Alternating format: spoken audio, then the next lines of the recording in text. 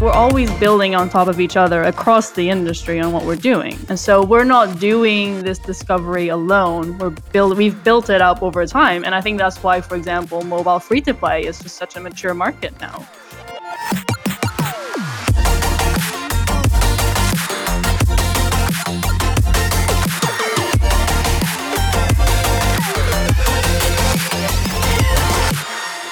Hi friends, welcome to the Metacast Roundtable by Navic, and today we're joined by Matt Dian, lead product manager at EA and also a contributor at Navic. I'm sure you've read his essays. And Neil Dasgupta, co-founder and CPO of First Light Games, and today he's well rested. He didn't have an overnight flight and then came to do a podcast. And we have a new guest on, Anthony Pecorella, co-founder of Level Up Labs. You may know his co-founder Lars Doucet. Welcome, Anthony. Thanks. Good to be here. Do you have a prepared 30-second intro that I didn't warn you about? Sure. So my background, I got started in the gaming industry in about 2008. I worked at Congregate, which was a browser-based games platform. I was there for actually about a decade, held a bunch of different roles from QA to product management to developer relations. Did a short stint at Imanji Studios, which is the Temple Run developer. And then now I'm consulting with Navic. My kind of experience or expertise is in the subgenre of idle games or clicker games. I was the lead producer on Adventure Capitalist, which is one of the early ones, and have just worked with a bunch of the developers in the space. And then Level Up Labs originally was just an indie game studio, and my game Defender's Quest was the one that we kind of got famous for, though we actually made an educational game called Cellcraft. It's about cellular biology. It was our first ever game that we did. That's my background, I guess. Small background. No biggie. Yeah, actually, Congregate are part of the MTG family now, so I've met some fellow Congregate people as I'm at Hutch, and yeah, great company. So if you've been there a decade, I'm sure you played a huge role in building it up to what it is today. And just to get to know you a little bit better, what's your favorite object that you have in your room right now? Ooh, good question. I think it would probably be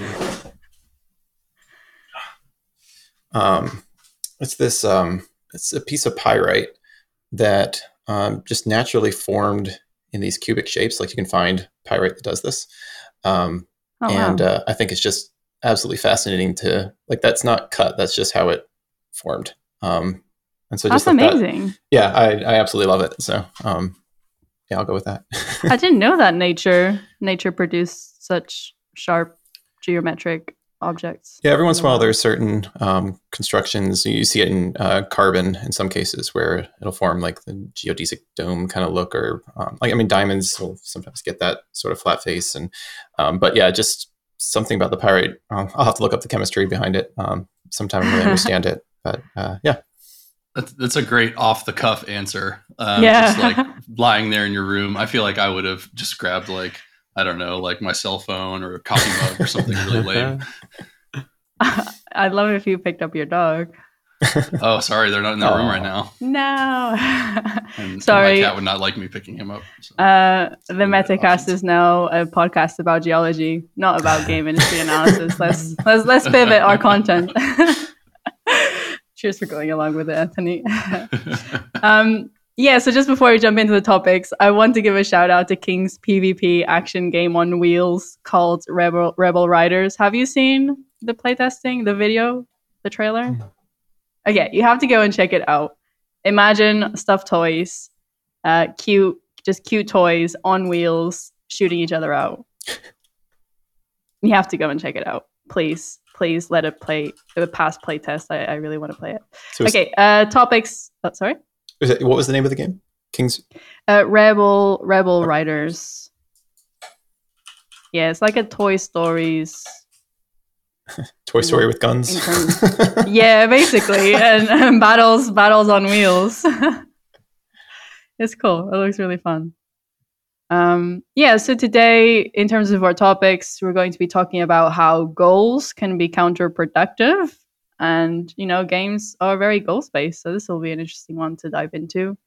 We're also going to talk about fully on-chain games, traditional console developers and their relationship with mobile. And then if we have time, because I want to allow enough time for these big topics, we might go into my experience so far with the Quarry, a narrative couch co-op game that is meant to be very scary.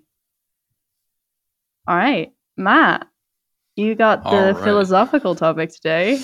Yeah, this is not necessarily a piece of news, but it really got me thinking. And so I thought it would be interesting to apply it to our craft and see what we could kind of come up with. So a little bit of context. I'll try and summarize this quickly. I recently listened to a podcast. It was Invest Like the Best by Patrick O'Shaughnessy, excuse me. And it's a fantastic podcast. If you haven't listened to it, I first got turned on to it by someone who described it on Twitter as like a wonky podcast that just gets wonkier and wonkier. And I think that's a really apt description. But anyways, Patrick had a guest on named Kenneth Stanley, who is a professor of computer science. And he wrote this book called Why Greatness Cannot Be Planned. And the premise of the book is that really large goals and objectives can actually be harmful and counterproductive to achieving the goals that you're setting out to do. The podcast was titled Greatness Without Goals. So this guy, Ken Stanley, has done a bunch of research.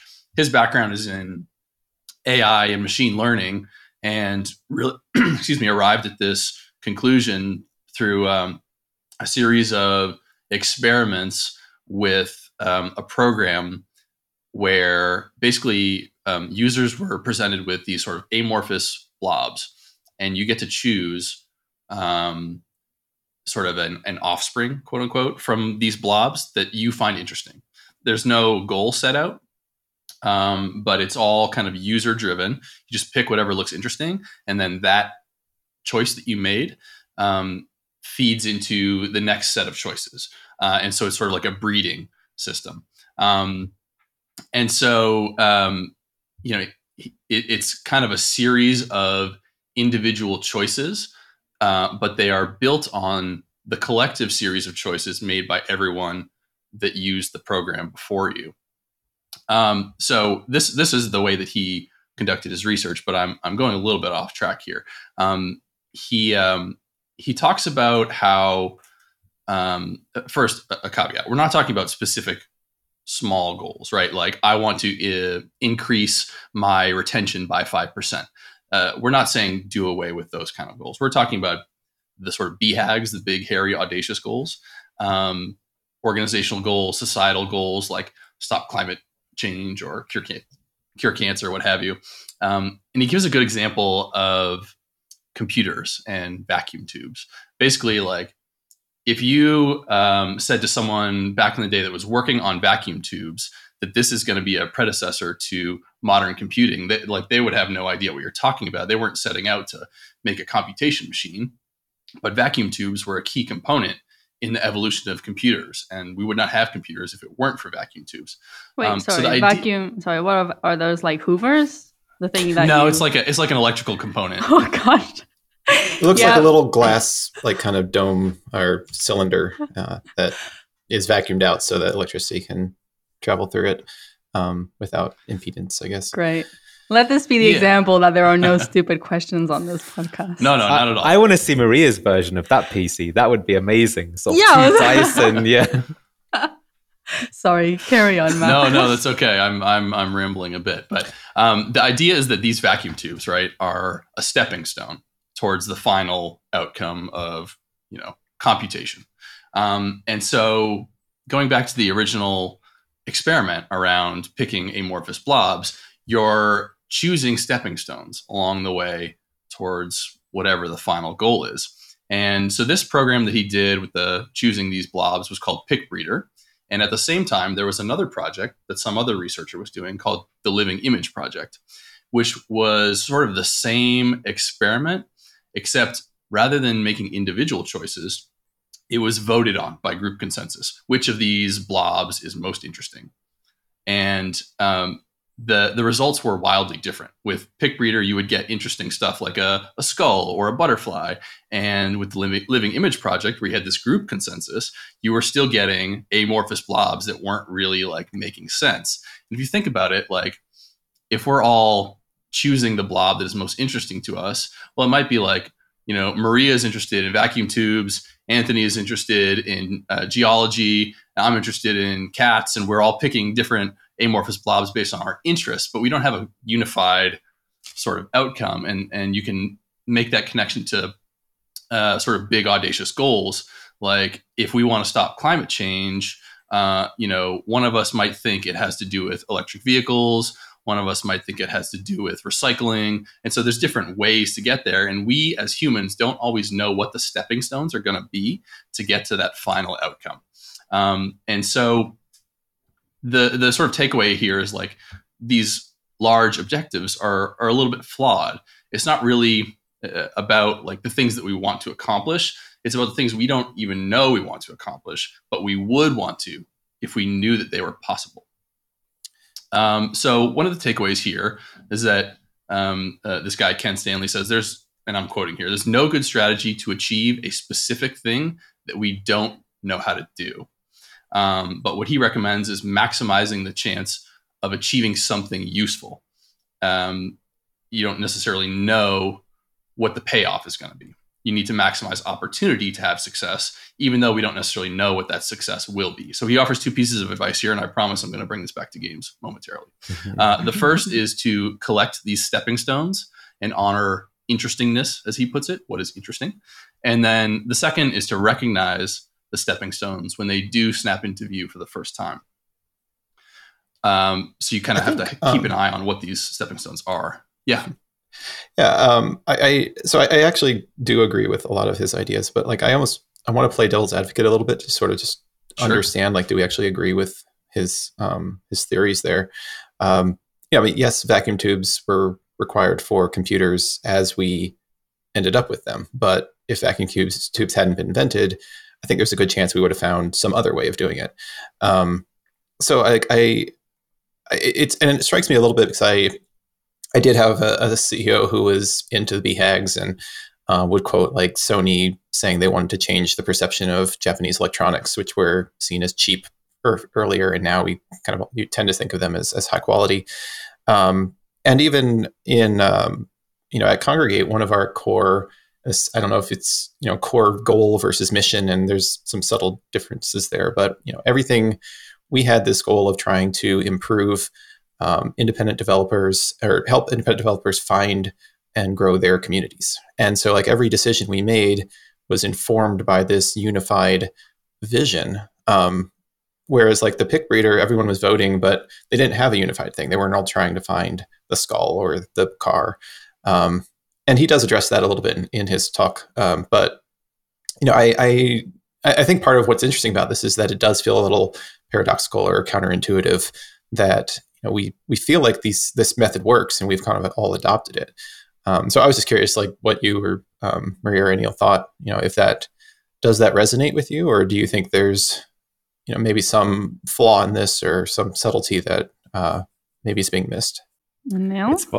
Well, it's funny. I find this is like the philosophy cast rather than the meta cast this week with this question. Is very deep thinking. I'm sorry I can't answer your question directly, Anthony, because I feel like it's such a broad subject that you need to kind of go through the thought process. I like you were saying, I broadly agree that I find that without actually having too of a vague goal or too big a goal, that is, for example, why climate change doesn't get solved, because it's hard to break that down into concrete actions that you could easily remedy. Whereas if it's like reduce the amount of nuclear power plants that you have in a country by X by this time, well, that's something that you can very easily achieve.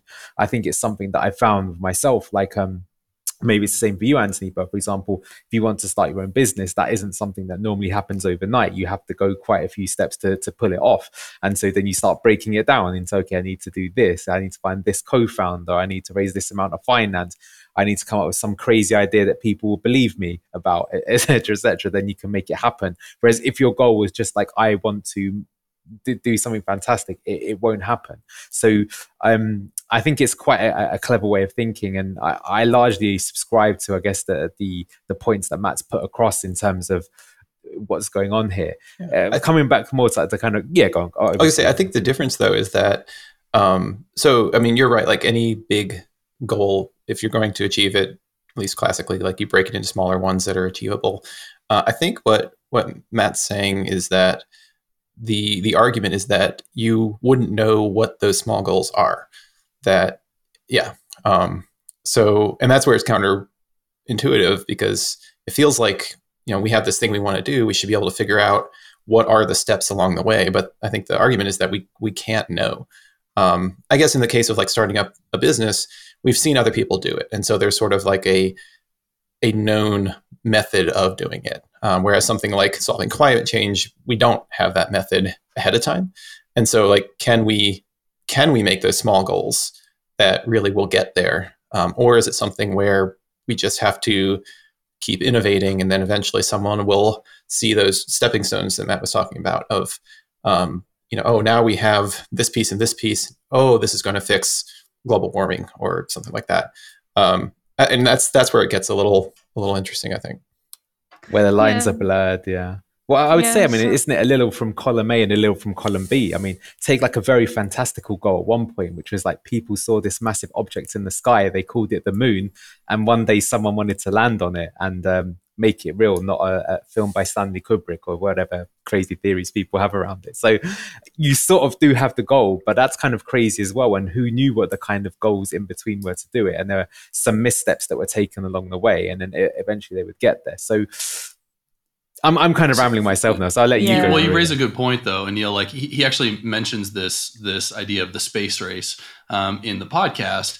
One thing we haven't talked about is the importance of constraints and context in achieving these, audacious goals and the stepping stones along the way. If it weren't for the space race and the desire to reach the moon, would we necessarily have pursued the path that we ultimately did and combined these existing stepping stones to get to where we needed to get to? The context and the constraints are really important. Otherwise, you're just acting randomly, which is specifically not what you're supposed to do, according to this podcast. Like acting randomly is just as bad as setting these goals that the guest of the podcast claims are counterproductive. So context and constraints are important, and it's also important to, like, as he says, collect the stepping stones along the way and be aware of them when they snap into place so that you can sort of bring them all together. I feel that we might be trying to compare apples to bananas a little bit, because I think this type of mindset applies extremely well, for example, in scientific research, because you have grants and your research is going to be on a very, very specific small building block of this larger picture. And then when enough building blocks, when enough building blocks have been researched, then you put it all together, and together the scientific community comes to this outcome. And that's possible because, there's governmental funding, and we accept that the grand majority of research is going to be a failure. And then when we take a look at, a business, we have a limited runway in terms of the investment that we can make. And that's why we have to work towards goals, because we can't, with a space race, you had governments funding it. So until someone reached the moon, you can just there's no tap turning off unless the government decides to do so. And so if you're looking at a business, you have a limited runway. And that's why you have to make clear, you have to work in a goal set way so that you know when to pivot, when to stop, when to try something else. So I think from a business perspective, maybe this mindset can be applied by how can I increase the number of experiments within my constraint to be run to find the right answers? Potentially. Like you raise an important point, which is that there's risk involved. If you're making these stepping stones that are interesting, but not necessarily proven or guaranteed, there is a trade-off, and you could be spending money that doesn't ultimately lead to anything. But I think you're right, Maria, that like increasing your optionality, increasing the number of tests that you're running, or the number of stepping stones that you're collecting is a good way to approach this. And it just has to do with your organizational comfort with risk and what sort of runway you have to take on these interesting tasks. So how would you do that?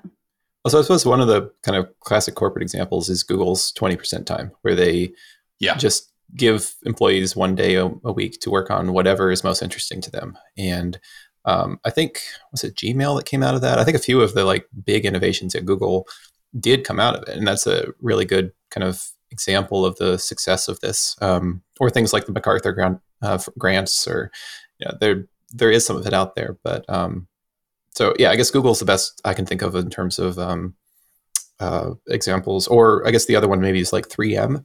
I don't think there's explicit about giving freedom, but they're really emphasize communication between departments. And so things like the Post-it note, like Post-its, that adhesive was supposed to be a really strong adhesive, and it ended up being kind of weak and crappy. But some other department entirely was heard about it within 3M and turned it into like their most successful product ever. And so by encouraging this kind of collaboration, and I guess, Matt, that's like the awareness of the stepping stones side of things. Like they are encouraging everyone to know what pieces are there so that then we can figure out how to put them together again.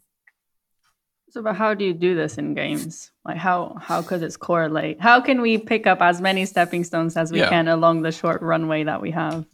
So that's a great question. That's what I wanted to sort of bring to the table here. I have some thoughts. So just to bring us back to the two pieces of advice that Ken Stanley offered. One is collect stepping stones and honor interestingness. And two is recognize those stepping stones when they snap into view. So, the first thing that came to mind for me is doing a lot of prototyping and concepting, and doing that quickly.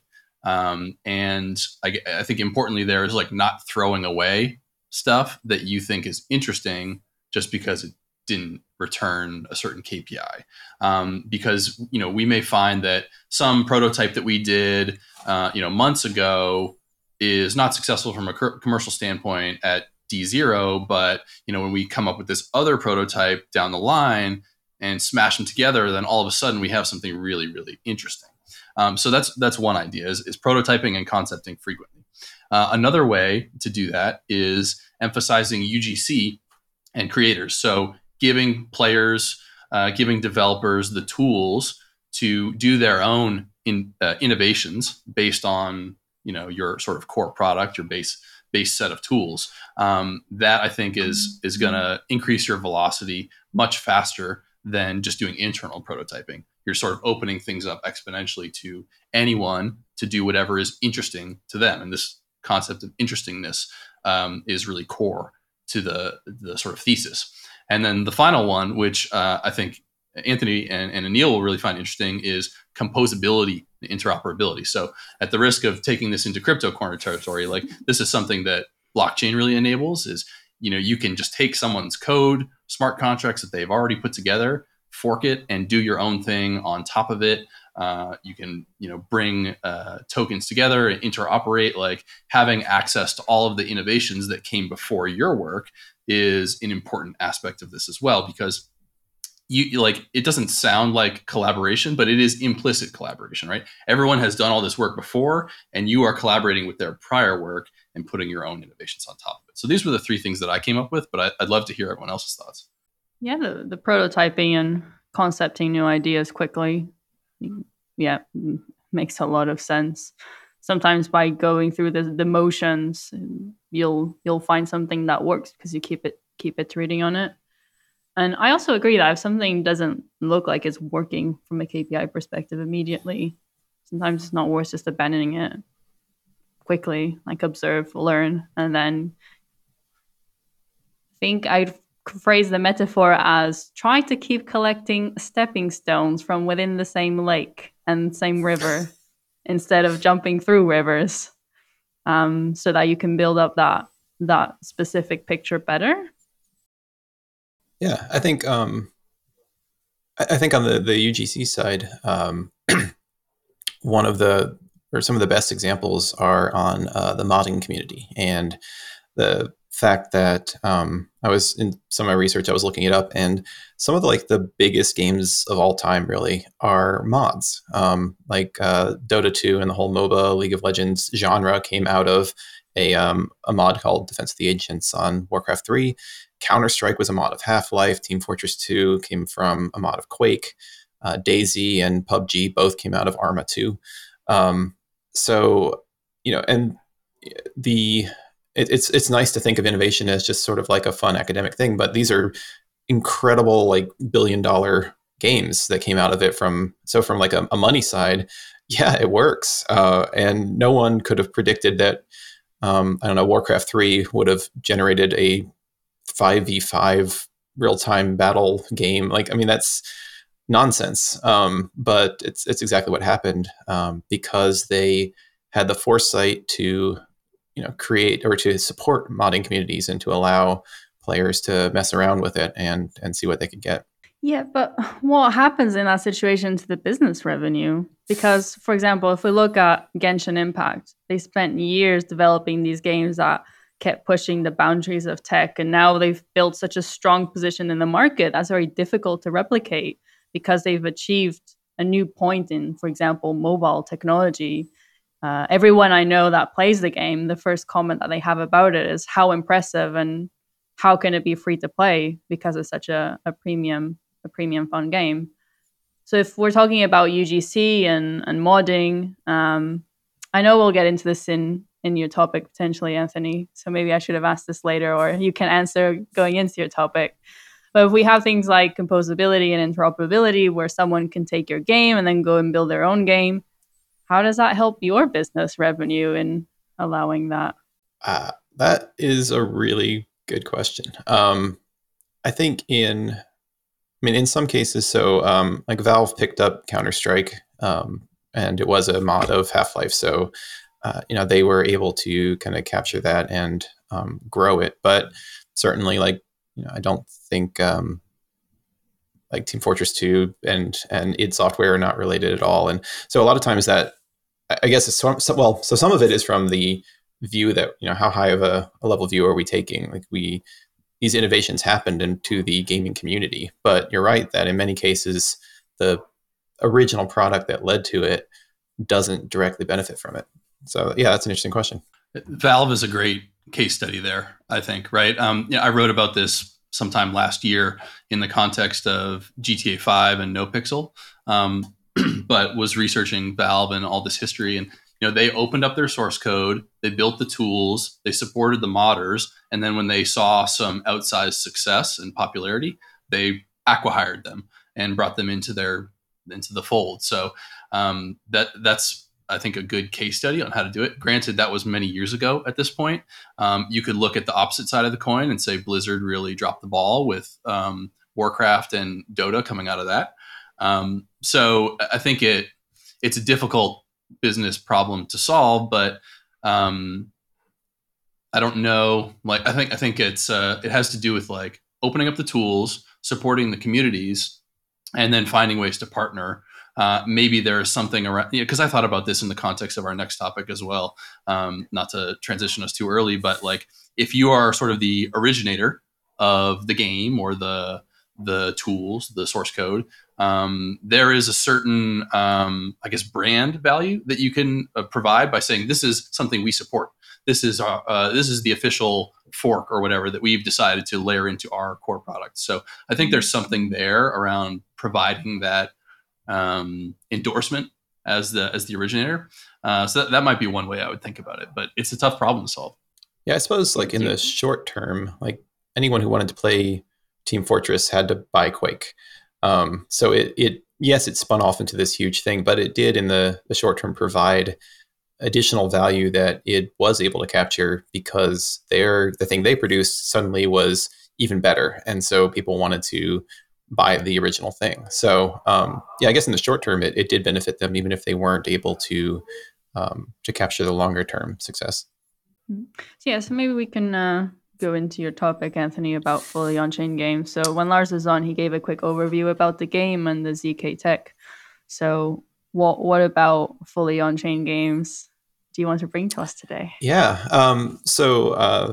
The game here being Dark Forest, which is, I think it really is a nice jump off point from what we were just talking about, because it was an undergrad MIT project that the founder just thought was really interesting, and started playing around with it, and originally wasn't even sure how to use the ZK tech, but which are the zero knowledge proofs that it uses for their kind of fog of war mechanic, but just started playing around with it and ended up creating this game that just sort of evolved from doing interesting things first.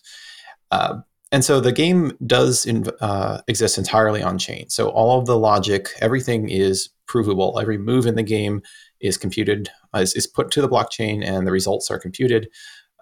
Their tech is what allows you to do that without revealing all of that information to the other players, but all of it is on chain. It's not something like Axie Infinity where they have their own servers that are handling all the battles and everything, and then they just write the results to the blockchain, or games that just use the blockchain tokens for interacting within the game, but everything else is on their own server.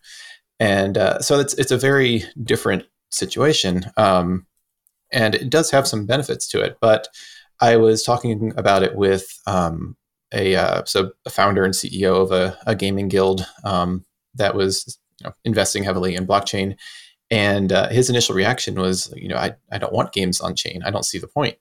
And it surprised me because I've been talking with a lot of academic people who say, oh, this is so cool, it's all the new tech and everything. But from a practical perspective, he saw it as just like slowing everything down, because everything is a lot slower when it has to be calculated on chain. It's harder to update. There's a lot of limitations to it. And it kind of made me think, like, is this actually a direction that we think, the industry should go and will go? Or is it more just an intellectual, curiosity and something that's interesting and, may lead to something that we can't even predict right now. But, in the short term, I was under the just sort of assumption that on-chain is the ideal, but it suggested that it isn't, or it might not be perceived as such by a lot of people who are very into the industry. So I guess I can talk a little bit more about what the benefits I see are, but I was just curious to first get reactions of what do you all think? Is that is on-chain an ideal? Is it something that's that you think people are going to want, or that we're going to head? I see Anil smiling, so I'm curious what Anil's thinking right now. Yeah, I guess as like the thought experiment is something that our team's thought about many times, is could you design a game that could only be done on blockchain? And I think we started doing that around 6 months ago. And we did come up with quite a few ideas. I think at last count, we had something up as many as 7. Then we said, are any of these games good game ideas? And none of them are good game ideas. That's our opinion.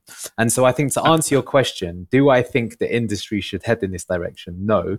And do I think people want to head in this direction? Also no.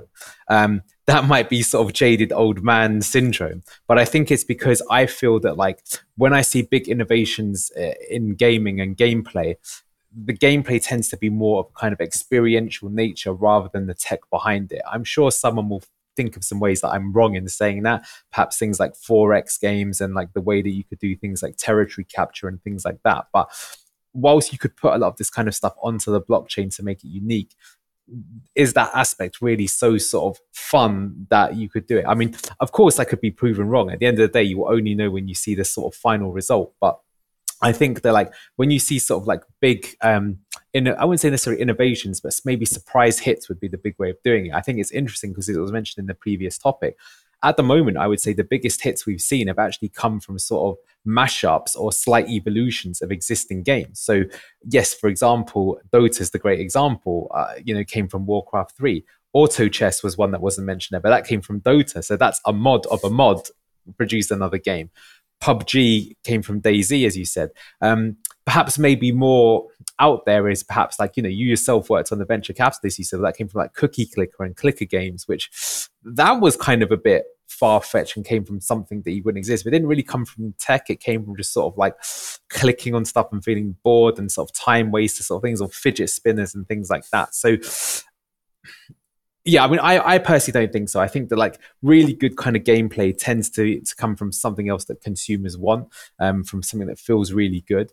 And blockchain doesn't really lend itself to it. Like, I find the whole sort of Web3 space really fascinating because you have some of the smartest people I know in the space, and yet I kind of feel like no one really knows anything about Web3 even now, which I find actually one of the most fascinating and interesting reasons to be part of that space, because it's that this giant conundrum that no one's figured out and could lead to all kinds of possibilities. And that makes me excited because I feel that that means the chance of there being something that no one sees coming being a huge success is way more likely with Web3 than it would be an existing technology. And I do sometimes feel a bit sad in the current games market how everything is just a sequel or just another franchise of something we've seen before. And like people don't really take risks anymore. And I'm a bit hypocritical to say that because I'm working on a mobile battle royale game. So I appreciate, that I'm one to sort of say that, but it's for a reason, because you want to de-risk the product versus going risky versus doing like the prototypes. And as like the production values go up through the roof, it's harder to prototype stuff quickly, etc., etc. So I've given you a long and deviating answer there, but I think, yeah, in my opinion, we've thought through the experiment. We come up with kind of good ideas. Maybe we're just not very good designers. There could definitely be something, but I think it's more likely that the tech will be applied to something existing, and that will be the winning formula. E.g., Roblox and Web3, I could see something like that being huge because you've got kind of like a metaverse where other content creators can create stuff. They can get rewarded. You can give it brand value. The existing developer with if Roblox is Web3, it'd be like a Roblox coin, and that would be accruing in value based on other people kind of portraying it. You could definitely set some kind of ecosystem up like that. And I feel that is more likely to succeed than some kind of like really unique, could only be done on chain game. But I will say one thing, that game made Lars actually take blockchain gaming seriously. And for that alone, that is an achievement I think cannot be underestimated. Yeah. The dominoes are falling now hearing you say, Anil. So, okay, this is my theory. Theorizing. Creating games, free to play mobile, console, the stepping stones already exist.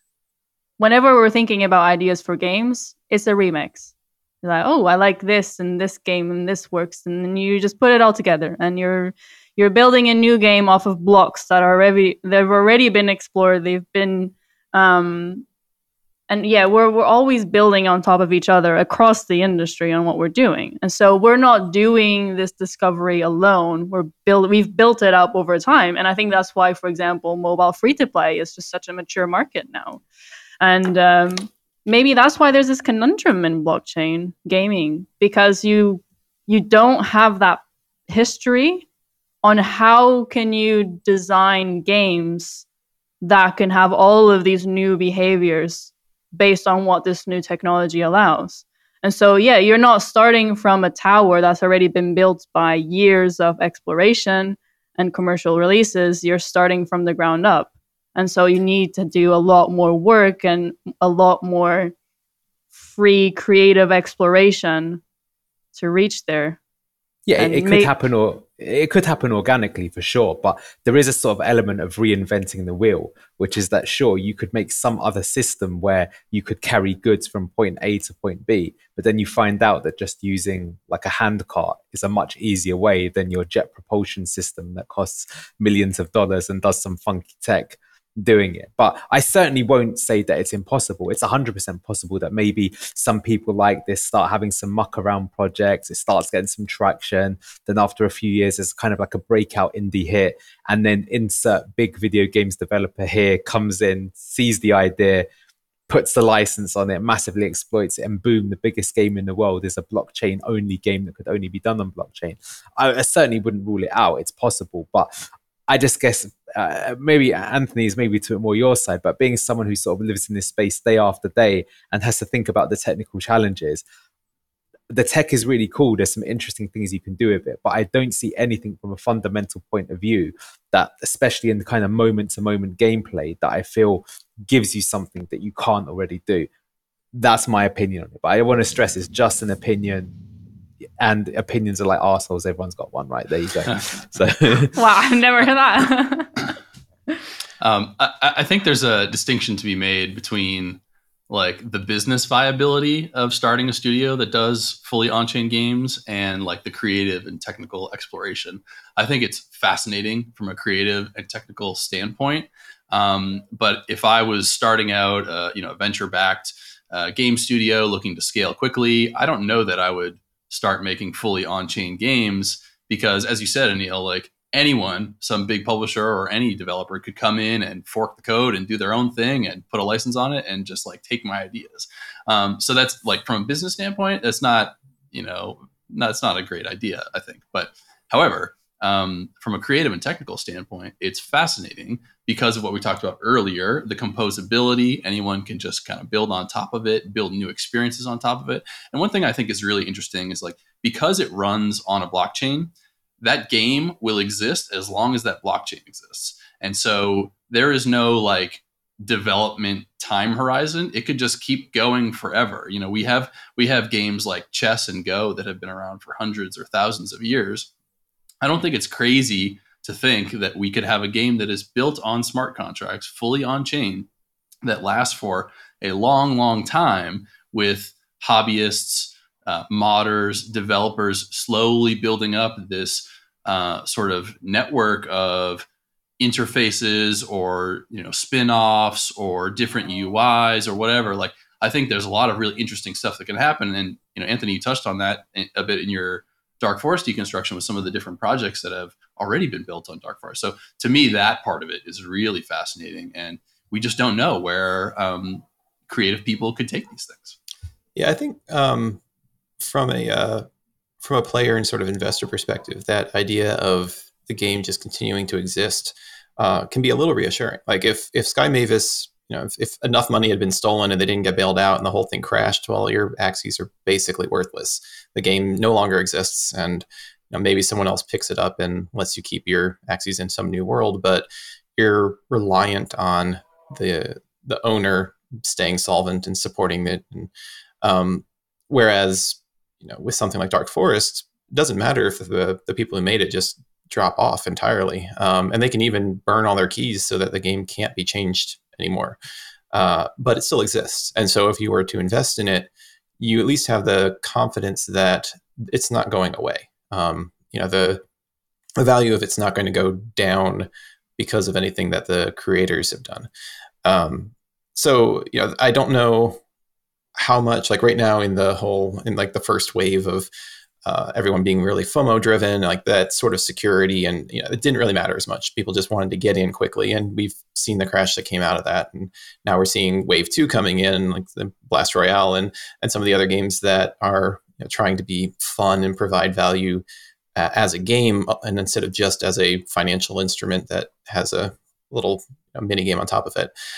So I think we'll start seeing that coming out of it. But we may also see people who, if they want to put that much money into something, are going to want a little more confidence that it's going to stick around. And then, the other side is the composability, which has some similarities to open source software, which some for-profit companies do get involved in and have a lot of success with. And it is scary as someone like you, someone's going to steal my ideas. They're going to take what I've been working on. But a lot of times, the value of a company is not its code as much as its relationship with the customers, the customer service that it provides, the brand, and they can still benefit from that expansion of the open source, whatever they've decided to put out there. So, it's interesting, and we could go farther down the rabbit hole of there are ways that you can even extend the game so that people who don't opt into it still have to participate. But I think I think your points are good. And talking with one of the creators of Dark Forest, he said, it's Ethereum is it's a computer, but it's an Apple IIe. Like, it's got no processing power at all right now, which is why they keep crashing their chains as they're trying to do stuff. So, I just was curious to hear what you all thought, and I think you make some very good points that if nothing else, maybe this is like VR in the 90s. Like, it's just it's a curiosity, but it's nothing that is going to find mainstream for a while. I think that's this type of fringe innovation that it's not focused on business viability. It's more exploring the feasibility of ideas. And I think that needs to happen just across everything in the world and humanity, because if we're exploring everything for the sole purpose of business viability, we won't essentially take some of these big risks that have changed where we're going. And we're talking at a huge scale, but I think this applies to the majority of the industries. So everyone has a role to play. And sorry, I don't remember said it, maybe Matt, about the acqui-hire. We've seen this in, for example, a lot of fintech. Yeah, it all plays in a cycle. I will say one thing, though, that Matt's point about it all being open source, smart contract, interoperable gives it a much better chance than many other things. So just mentioned their VR and AR, but that's kind of closed shop. You have to be experienced with the tech. But if there's something out there that you kind of liked and you can just have a look at it and go, oh, that's how it works. Well, I can make my own version by just forking it. Yes, from the commercial terms, you're not protected, but from the pure innovation and Indian, is it cool part, it's actually very attractive. So I would argue, actually, counter what I said, that like if there was something that could be made from it that could be fun, it is more likely to come from there. I personally think, though, it's more likely going to result in kind of tech to begin with. Maybe that tech then leads into games. But I think we're at that kind of stage. Like it's just like a entirely new rule book in terms of ways you can think about it. You have to like really change your way of thinking. And that's the adjustment period. Or in my case, just employ young people who will just grow up knowing that way so they don't get jaded by the ways that things used to get done is my cheat code to try and achieve the same thing. Neil, do you want to jump into your topic? Yeah, sure. So kind of changing topic slightly, I'm going to talk about games and developers, but hopefully that's okay. I want to talk about console developers and a mobile product, because this week I was kind of encouraged by the news to see that Nintendo have made over 1 billion in revenue from Fire Emblem Heroes on mobile, which is kind of curious because, they've made Mario for mobile, they've made Mario Kart for mobile, they've made Zelda, I believe, for mobile, and Animal Crossing, and yet Fire Emblem was the game that did the best. Why is that? Gotcha would probably be my answer to that one. But all aside, they've achieved that, by the way, with zero performance marketing spend. Not once have they run a Facebook advert, a TikTok advert, getting an influencer to market it. It's all come from natural homegrown UA and kind of showing that sort of the brand value. And it's made me wonder, why has no one of the kind of traditional big console manufacturers taken mobile seriously? Like Super Monkey Ball came out on the original iPhone in 2008. Wow, that makes me feel old. And at the time, it was one of the most successful apps on the iPhone. I believe it did $3.5 million revenue in one day. And at the time, that was considered, incredible. Those sort of numbers would never be done again. And, now you get games that do twice that amount per day, every day for an entire year. So I just wanted to get, thoughts for it. We've seen many other kind of manufacturers try it. Sony in particular have released games. I remember there being like a Little Big Planet kind of Sackboy type game that they've tried making, a few other titles. I believe recently they have made some hires to sort of try and get the mobile division again.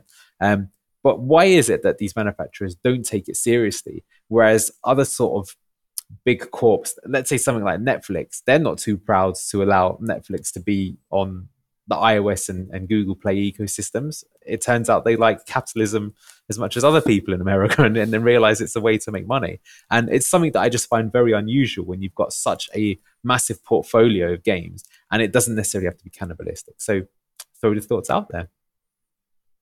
I think it's a great question.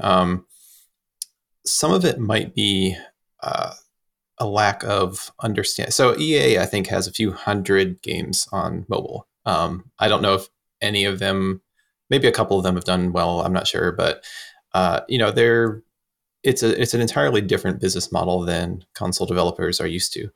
And when I was at Congregate, I worked with a couple of different developers who had console background, and it was a very similar story every time, where like they would make this really awesome game that was a lot of fun and had no idea how to make money with it. And so, if they want to take it seriously, and maybe I assume this is what Nintendo did, or they wouldn't have had as much success. Like they have to bring on different kinds of developers. They need to bring on people who know free to play. And I think most of those EA games are just sort of ports, or, and that model just isn't going to be successful. And if they keep trying that, they're not going to find a lot of success. So it does involve, I think, really admitting to themselves that they don't know how to make money with this, and to get people who do as at least a first step. Well, get people who do and allow them to just try something completely new that potentially the company hasn't experimented with. I think sometimes panic buttons can start ringing. So, I haven't played all of these games. I investigated a little bit the monetization of Fire Emblem, and I believe that the mobile market, there are things that can work and things that will struggle to work based on who's in that market segment, who's your audience, what's your spend depth. Is that what are the behaviors in terms of spending from the audience that you're targeting? For example, things like Mario Kart arcade skill-based racing games usually struggle to monetize. And looking at Fire Emblem, it's a turn-based strategy game. Usually strategy games have really good spend depth and a specific audience that is willing to spend deeply for overcoming the problems that they're trying to solve with their strategy. Fire Emblem, yeah, gacha, but you give players a reason to want to keep pulling the gacha. And then they had all of these add-ons of things that you can buy different castle skins or something that give you bonuses. So the monetization just feels like it's very well designed. It has an IP that will call people's immediate attention. With that style of IP, I think there's already a nostalgia in that audience that likes turn-based strategy games. We've seen some like Valkyrie Chronicles. That's how yeah. So maybe this going back to maybe traditional console developers, because you need to have this sort of market knowledge on what are the best games to bet on for mobile, perhaps by just trying to bet on everything and doing the ports as well without optimizing the monetization that works well with the mobile audience. It leads to failures, and then you have failures, and then you just think, oh, okay, maybe we shouldn't do it anymore. I think you all raised some really important points. One is that you have to hire the right people that know how to make mobile free-to-play games. And these games need to be designed from the ground up with that monetization in mind. It's not as simple as just taking a successful HD IP and just porting it to mobile. There are certain like mechanics and systems that need to be built in. You need to build in that spend depth. You talked about gacha. Fire Emblem is a character collector gacha. And by the way, to the earlier point around EA, probably one of their 2 or 3 most successful games is Star Wars Galaxy of Heroes, which is also a gacha-driven character collector with a big IP. So there's that. And then one other point about Fire Emblem, maybe relevant, maybe not, but I did a quick look up here while you all were talking. Their most successful market is Japan, and Japan traditionally has the highest ARPU on mobile. So just like a higher propensity to spend per player. Number 2 was US for what it's worth, but there's certain capabilities and certain understanding of the market and the mechanics that need to go into making these games. And to the earlier point, we talked about trade-off and risk reward. Like the big publishers are going to be slower to try new things. Mobile no longer new, but it was at one point, and they want to see other smaller developers figure it out first, and then they'll slowly dip their toe in the water and figure out how they can do it themselves. So my counterpoint to some of these points that have been made is, so Mario Kart Tour, which is a failure, has made $280 million since its launch in 2019. Pretty good failure to me. Fire Emblem Heroes came out in 2017. What if you made a Fire Emblem Heroes 2? Imagine if that was possible, to take all your learnings from a previous game and make a better version based on your learnings. But these developers don't do it. By contrast, Zing and Natural Motion, they made CSR Racing, then they made a CSR Racing 2. Who bets there's a CSR Racing 3 in development? I would have a strong feeling that there is, given that most of the people who are still worked on that game are at that company. So I just don't get that kind of mindset. Perhaps it's only like a Nintendo only thing, but it just puzzles me that these things do so well, and yet there still seems to be this massive reluctance. Or, you could, as you say, if you have to figure it out and it requires all these skills, or why not just insert successful developer here and give them your IP and get them to make a game? Nintendo could have bought Supercell many times over if they wanted to back in the day. And, spiritually, they're quite similar. I just find it very curious because I think from a pure business standpoint, I don't understand. EA, ironically, to give them credit, they keep trying. It's just that they haven't yet had they had Simpsons Tapped Out, to be fair. So they have had a top grossing game on mobile. It's just been a long time that they never really got, like FIFA to work. That's something that I find surprising. How many people in the world love football stroke soccer and how massively monetizing it is on console, where they've never been able to work that on mobile. If I was them, I would keep trying it personally because I feel the market's there. But the other, Sony's another one with their IP. I mean, why don't they make their version of Fire Emblem Heroes, but put it with their own IPs? They have strong ones. I just find it puzzling because I surely think that people at those companies must be suggesting such a thing when the evidence is there. But they've already made money on a lot of these titles. Just to offer a counterpoint, I think FIFA has been fairly successful on mobile. Not to shield my employer too much, but I think they have done quite well with FIFA. And to your point about like acquisitions and bringing in successful mobile developers, I don't think it's as simple as just plug and play and acquired company. Like there's this whole integration of the culture, processes, and development is different. You have different sort of centralized services for mobile games than you might for like console games. You need UA, you need app store optimization, publishing, all these different like centralized services, data science. And typically when you acquire a company, right, like founders don't always stick around, there's like earnouts, like there's some intricacies there, I guess is my point. It's not as simple as just let's buy a successful mobile developer and have them make our big IP and bring it to mobile. I don't think it's that straightforward.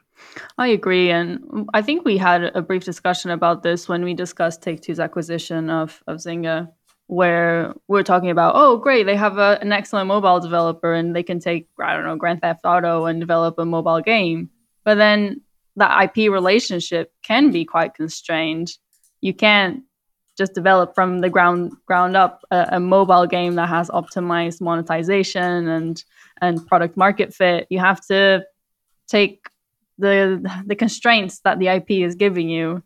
So yeah, maybe that relationship isn't as simple. I think we'll hopefully see some better examples. I know Sony is expanding their mobile market by collaborating with people that are great in the space.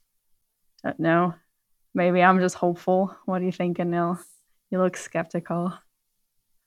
No, I think surely it's a matter of when, not if. I mean, why would they not do it? They must be looking at success. They must realize that people play games on their mobile phone. They're literally the only ones, I would say. Like, I personally think of all the rankings of developers, they have the worst ranking because pretty much everyone else has something successful. Like Konami has something successful. Capcom have had something successful. Square Enix have had things that are successful. Literally, the only EA have had plenty of successes. Sony's the only one that I think is just a complete and utter damp squib. And it's like if you own IP like Uncharted, like Little Big Planet, like God of War, like how can you not get any one of those games to be like top 100 for like at least 6 months? Like I don't get it. That I think is like really puzzling. Like, that's like a massive L in my opinion. So I think surely someone has realized that's the case and hopefully they're trying to get it work. We will see. To be fair, you could maybe label that the same as Rockstar as well. Take-Two, but I mean, that's why they bought Zynga, I feel. So they would have that kind of expertise. But Take-Two they tried to buy Social Point. They bought the top, Nordeus with Top 11. They've had a few things, but they've never really had, when you look Grand Theft Auto 5, I don't know if you've seen how many copies that game has sold, but more copies have been sold than there are people that live in England, Maria, just to put that into, not in England, Great Britain, right? That is how ridiculous that game has been done. So how can you not get even a small percentage of that through mobile? I don't know, but I'm just rambling. I just sound like a bitter old man. I don't even know why. I just find it puzzling, I guess. I do want to say, just to Matt, like I wasn't trying to take a shot at EA or anything there. And I'm glad they've got people who know what they're doing working on it now. I think I was thinking back to like the 2015 or so, where it was mostly just premium games, and they were just kind of throwing them out there. But obviously, they have gotten Totally it now. I don't know what the takeaway is here. Well, what do you think, Anil? Well, what's the advantage? What do these big companies? I mean, so the advantage of IP is UA, right? Like that's, like you said, they haven't spent any money to make that $1 billion with Fire Emblem, or at least any money on that. I mean, they've built up the brand and they've done marketing for previous games and all that. Do you think that the publishers and the console developers have any advantages beyond that, or is it just that they can get their UA really cheap? Well, it increases brand awareness too for a kind of whole ecosystem. Like a recurring theme that we've spoken in many a Metacast is this sort of like evergreen IP, or, you know, League of Legends is now a Netflix TV show, etc., etc. So it definitely fills into that kind of line of thinking. I also think that we see more and more like Sony are doing things like now you can get some of their games on Steam that they've announced, which was like quite a directional change. I feel like Nintendo is always the one that, because they've been around for like 100+ years, they're like, no way, we want to have that kind of mafiosi tactic of, you will not have our games on any other system other than Nintendo, and if you do, it'll be vastly inferior, and you'll know that you're playing the scumbag version of said game, and that the real authentic experience can only be found on the Nintendo console. That's my opinion as to why they do it, because I think even if they just released a Pokemon port with no even free-to-play mechanics, it would get number one easily for a couple of weeks, just given how big that kind of game is. So they perhaps don't kind of I think they have an irrational fear where they feel that if they went that direction, it would devalue their hardware, and then eventually people wouldn't buy their hardware, and then they'd no longer be the loudest voice in the room, and other people would take it away from them. And I believe that because I've had some quite close interactions with some old school people from Nintendo, and I know that they have like they fought really hard to get this kind of position where like they took a cut of everyone's game, and they don't want to give that up easily. It's kind of similar to how Apple right now, it's like, what's the real reason why they don't want other people to have app stores on their own platform? It's because they don't get a cut of the percentage. It's like, you've done all that hard work, you don't want someone else coming into your walled garden and spoiling it. Sony perhaps have changed their mind on that and realized that like there's a way more, you know, it's just an old school way of thinking, as the world is in general going with this whole decentralized theme being, you know, the big kind of hot topic of technology. Why does that not apply across everything? So takeaways, I think that the older traditional developers are not going to change their mind. I think some of the more modern ones are going to change their approaches, and we will see what happens with it. But gaming can change vastly in you know, just a decade or so. Look at the demise of Sega. So I do kind of wonder if people don't change the tune, will it be something that they regret later on? We'll have to wait and see. Yeah, that's a really interesting takeaway. That could be an extension of the exclusivity of the hardware. Okay, well, we reached the hour mark, so we'll end the episode here. Lots of big brain expanding conversations that happened. Check out. You should call this the philosophy special and put like Plato or something thinking like it as the YouTube thumbnail, I feel. I think if you take a picture of you doing that, we can use that as a thumbnail. Maybe in front of like a Blast Royale background. Yeah, if you need to go and break off all of this deep thinking, go and watch that trailer of Rebel Riders. Go look at some stuffed toys on wheels, battling it out. Gonna keep going back to this. Thank you so much for joining. Lovely to have you on for your first time, Anthony, Matt, and Neil. Awesome as always. Cool. Thank you. Check out the Dark Forest deconstruction. It's really good. Yeah, great. Yeah, and if you want to join the conversation, ask any questions, discuss more the Dark Forest deconstruction, you can join us on the Navix Discord. We're always around. And we'll see you next week.